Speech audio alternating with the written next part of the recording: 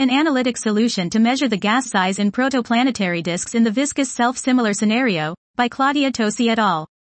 In order to understand which mechanism is responsible for accretion in protoplanetary disks, a robust knowledge of the observed disk radius using gas tracers such as 12CO and other CO isotopologues is pivotal.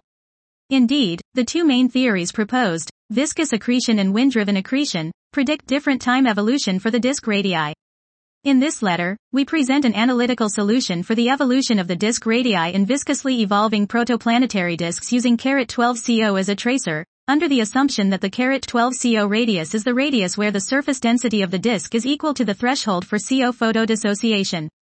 We discuss the properties of the solution and the limits of its applicability as a simple numerical prescription to evaluate the observed disk radii of populations of disks.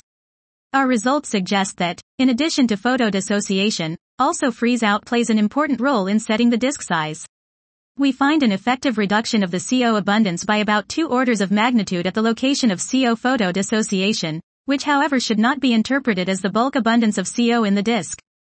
The use of our analytical solution will allow to compute disk sizes for large quantities of models without using expensive computational resources such as radiative transfer calculations.